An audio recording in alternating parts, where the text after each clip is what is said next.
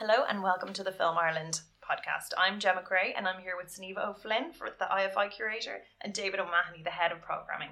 So we are here ahead of the IFI Documentary Festival that's going to be starting very, very soon. And we're just going to be having a little chat about the fabulous lineup. So we have some very interesting ones. And I believe Kevin Roche's documentary, The Quiet Architect, is that going to get a release afterwards as well? It is, yeah. We're opening it on the 13th of October. That's correct. Yep. So we're very pleased to have Kevin Roche, The Quiet Architect, closing the festival. It's a world premiere. It's a really fine documentary filmed by Kate McCullough about this Kevin Roche, Pritzker-winning architect who I must admit I hadn't heard of before. And I'm surprised by that. Not that I know a huge amount about architecture, but because he's such a towering figure in American architecture and world architecture, and it's just kind of surprising that we haven't shown off about him before, that, you know, he hasn't been somebody that Irish people have championed in the pub as like, here's another great, we have all of these Irish heroes. So anyway, it's a fine documentary about this architect whose work is primarily in the United States. He has been working there since the 1950s and has a huge reputation among architects, and indeed, you know, he would be greatly admired by the inhabitants of the buildings that he has designed in New York, California, and elsewhere. And famous, I guess, for Irish people for the Convention Centre. Yes. Which is the one significant public building that people will be familiar with that he made on these shores. Very, very striking. Now we'll just go down to A Cambodian Spring. So this is one of the ones you were mentioning that is an Irish produced. It's directed by Chris Kelly, who's a Northern Irish filmmaker. A really fine piece of work made over a long period, over about 6 years, looking at 3 people living in Cambodia who are concerned with environmental issues, are concerned with the takeover of residential lands by big business. It's about activism. It's about 3 people, kind of surprising people, 2 women who would have been homemakers as far as I remember, well, kind of modestly private figures rather than public figures. They take on this cause, as does a Buddhist monk, and it's his journey is very interesting because, you know, it is against his practice and the beliefs of his religious community that he would go out and kind of publicly protest. So the film it's a long film, as I say, made over 6 years. It's one of those, like many others in the programme, where you find yourself in the IFI on a Saturday afternoon or whenever it's scheduled, and you spend 2 or 3 hours really learning about a community and a society that you might not have known before, and you come away having learned much more, being, you know, illuminated about a society and a culture that, you know, that you might not have had any exposure to before. So, I mean, I think that's one of the great joys of a documentary festival, and certainly in my kind of viewing of these titles, you know, over a period, I came away from that period, emerged from that period, I just think a smarter, more informed person about all sorts of stuff. Yeah. And I think that would be other people's experience too. Certainly. It's a great education programming, the Documentary Film Festival. That's absolutely true. To get to this bunch of 16 or so titles, you may have plowed through 40, 50 films, you know, so you kind of... The creme de la creme. This is what rose to the top, exactly right, yeah. So you know an awful lot about a lot of stuff, odd stuff. You do particularly, you know, because you watch far more than I. Things, that you didn't know you wanted to know about. It does definitely seem as well, we were talking about themes, but at the moment in the current climate, like social justice and immigration, like they're 2 things that are really, I think, at the forefronts of everybody's mind. And immigration is key. Yeah. I mean, it really is. I mean, there was so much that I watched that in some way tackled the theme of immigration, even albeit obliquely, but it was still definitely there. I would certainly highlight the film The Good Postman, because it's a wonderful microcosm of a very macro issue. It's a tiny village. When I say tiny, I think the inhabitants of this village are maybe 40 people. It's Bulgarian, it's on the Turkish border. It's a very, very elderly population. And the town has become split over the issue of whether or not to invite refugees into the village. And there's an election for the new mayor of the town. And Ivan, the postman, decides to take it upon himself to go for mayor. He feels that the only way to regenerate the town, to actually inject some new blood, because this town is dying. I would say the mean age is close to 70. He feels this is the only way that there will be children and laughter again.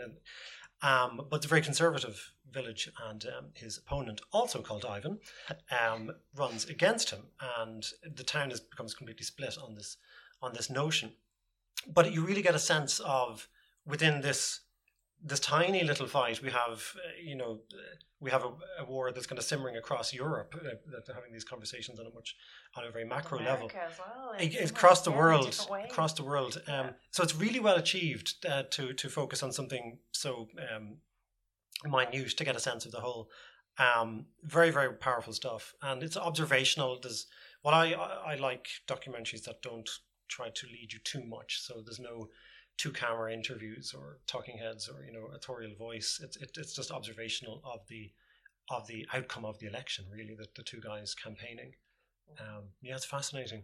I suppose as well. When's this screening actually? It's Friday the 28th at 8:30. Brilliant. And I was going to say as well, the documentary, like as a piece of art as well, holds such sway and it's so important at the moment as well, because it's just this window into other people's lives. It's informative and it helps promote empathy as well. Yeah. It's interesting as a piece of art, because I certainly saw with last year, there was, and this year too, but some of them didn't make the grade, that there's documentary is definitely changing, or certain documentary filmmakers are pushing at the parameters of what we would consider a documentary. I mean, I would kind of cast my mind back last year to Camera Person, which we give a short run to then in January, which was a very unconventional experimental piece, which would straddle the kind of artist moving image cinema world as well as documentary. And I find that quite interesting. And again, last year we had an animated documentary, Tower, which was about a shooting, America's first major public shooting, which they're very familiar with now, unfortunately. And it was filmed, but then rotoscoped over, that animation technique. So it was interesting that, technically it was a documentary, but it was sort of arguing for new forms. I would pick out Macala this year as being something a little bit more unconventional, as it is a very tight focus on one man's journey, almost experiential, almost in real time it feels. Of course it's not, it's only 90 minutes. It's a Congolese charcoal maker. I know, it doesn't sound like the most thrilling thing. I saw this at Cannes, and it is quite challenging. It is essentially watching this man on his enormous pile of charcoal on his tiny wee bike, walking to sell his wares to town. That's kind of it. Dreadful things happen on the way, all caught in the kind of the harsh gaze of the camera. But it's capitalism in the raw. It's tough stuff. Not for everyone, but it did. I thought it was astonishing. I was very gratified when it won. It was in the Critics' Week strand, and it won the best film of Critics' Week. So I was pleased that I wasn't losing it. But it certainly it's for me one of the most interesting films in the program. But I would certainly recognise that it's not for everyone. And back to what I was saying, it's trying to find as many unique and distinct films in a program. And that's it. It's very interesting, the different ways people tell the story, or how involved a filmmaker is in with the narrative, and when they step back, even how their views are being put across. That's absolutely, and Macala really goes to the heart of that. There's one particular incident that you could see the filmmakers could maybe have intervened to stop something from happening, but they don't. They capture it, they document it, and you can only, as a viewer, you're wondering why they don't put the camera down and help this man. But that's that question of you can't intervene if you're observing, or it's a knotty ethical issue, but they can only have had those queasy conversations in the edit that perhaps should we show this? Not that it's just, you'll know it when you see it. No spoilers. You know it when you see it, but that's the audience's first reaction, is why can't they step in, and why are they just filming this? But it makes for a lot of kind of knotty debate after the screening. I think that's one of the joys of the festival, when you're juxtaposing different kinds of documentary forms, and as a viewer, if you watch a number of films together, you begin to understand different ways of storytelling, and different styles become amplified because you're seeing them together. And I think with regard to the Irish material, possibly one of the distinctions within the group would be films that we're presenting that are about kind of historical subject matters, like It Tolls for Thee or Alian, the Cuban boy story, and the kind of contemporary issues where the documentary is in itself kind of investigating a story that's ongoing. And there's different challenges to documentary makers. I guess with telling historical stories, the challenge is to make it dramatic, to make it interesting, because, you know, for many viewers, they might know the outcomes because it's something in the past. But like I say, I think that's one of the great joys of the festival, that you're seeing different kinds of work, different kinds of stories.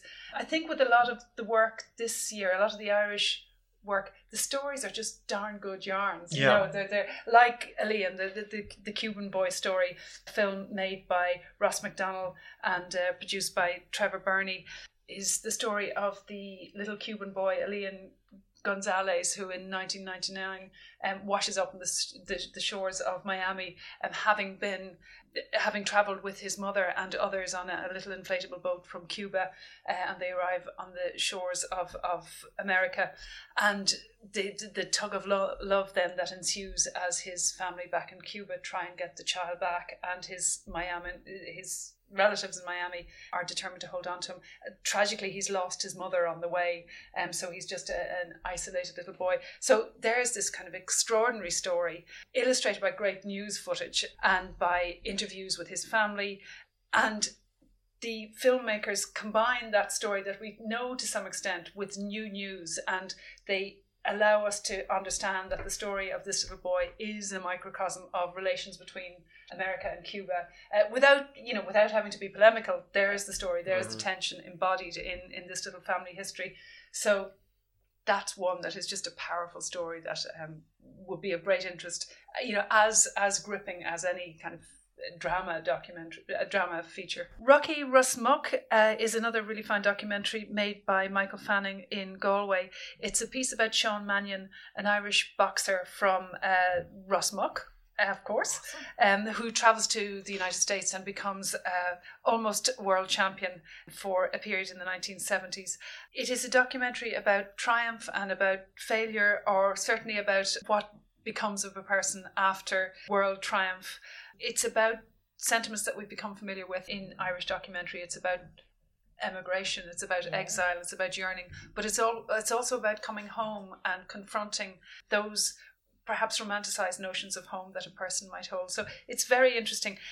It too is very entertaining, though, because Sean Mannion, the subject, is a very modest character, and you're rooting for him the whole time. Yeah, from his kind of Gaeilgeoir beginnings in the west of Ireland to fancy Boston, and his experience there coincides with black civil rights movements in North America. So there's some paralleling there with his own kind of experience of his cultural heritage.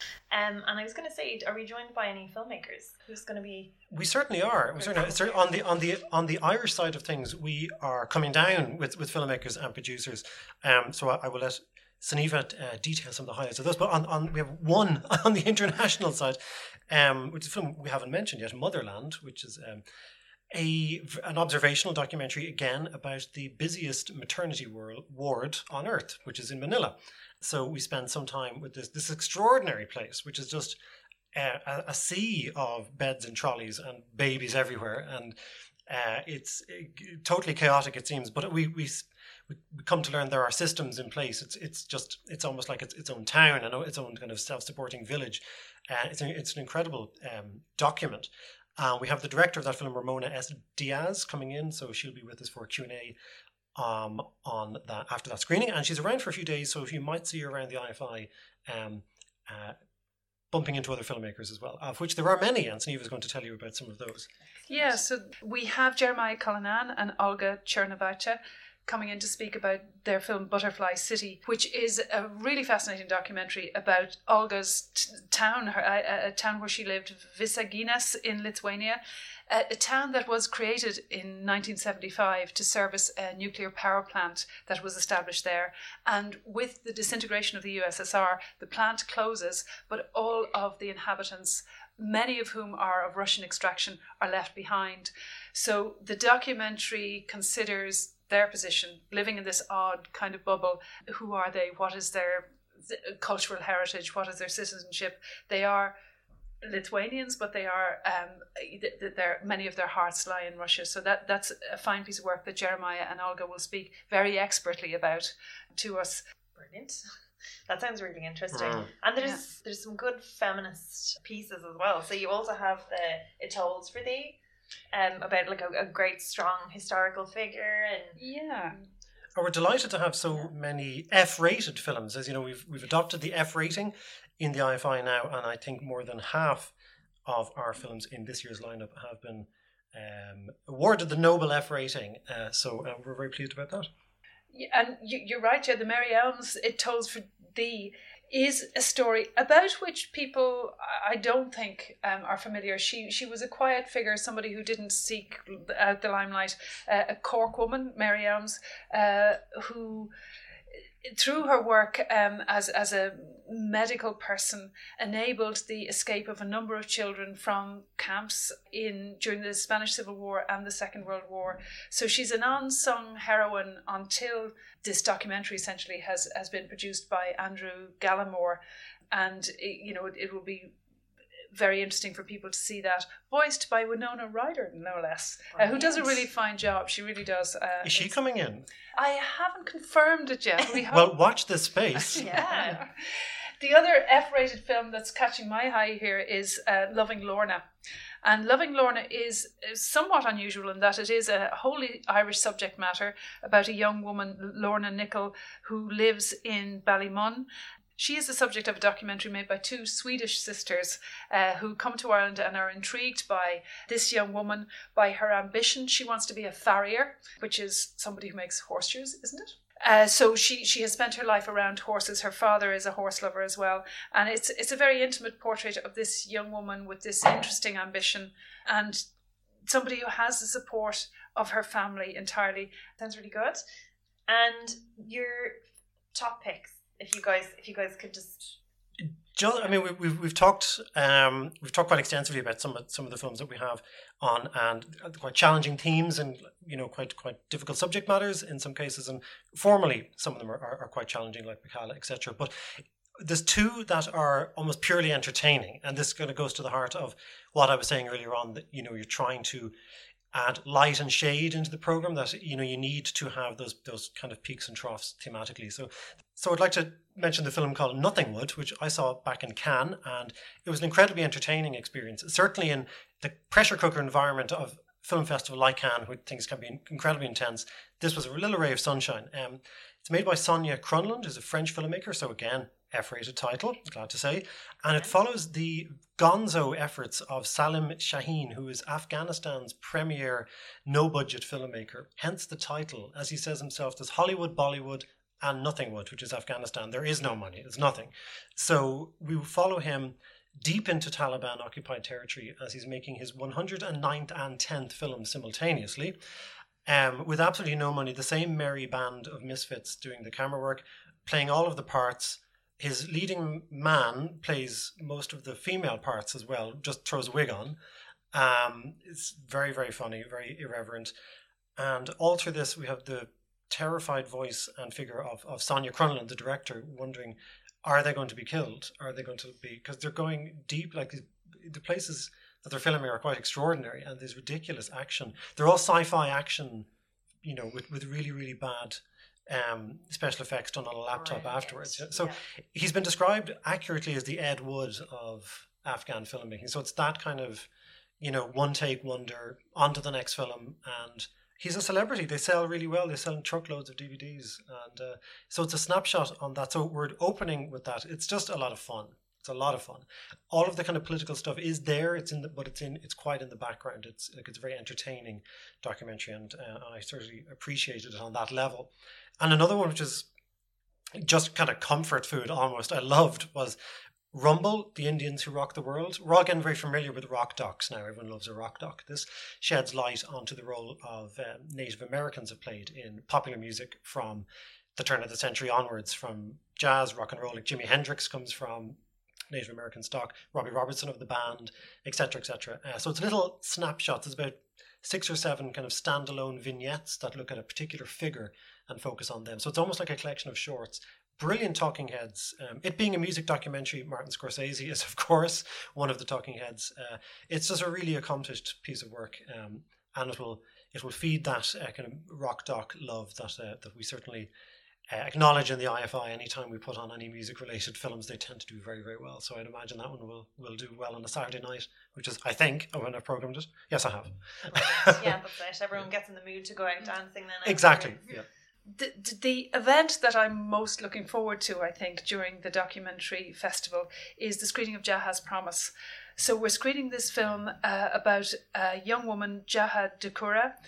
She's a young Gambian woman who moved from Gambia to the United States as a teenager. So she was escaping an unhappy marriage. Now that sounds fairly routine, but actually the unhappiness of her marriage and her experience to that point was very dark. She's somebody who experienced female genital mutilation, and she's somebody who ultimately begins a campaign against FGM in the United States and in her own country. So she returns to Gambia and confronts the people who would have been responsible for her own mutilation.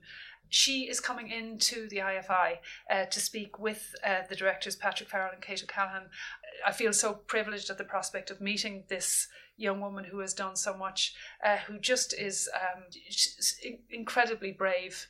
And her story is told with great sensitivity and with great determination to visit, lots of different countries, to engage people and so on. It's a really fine piece of work, and I think that event is going to be well worth seeing.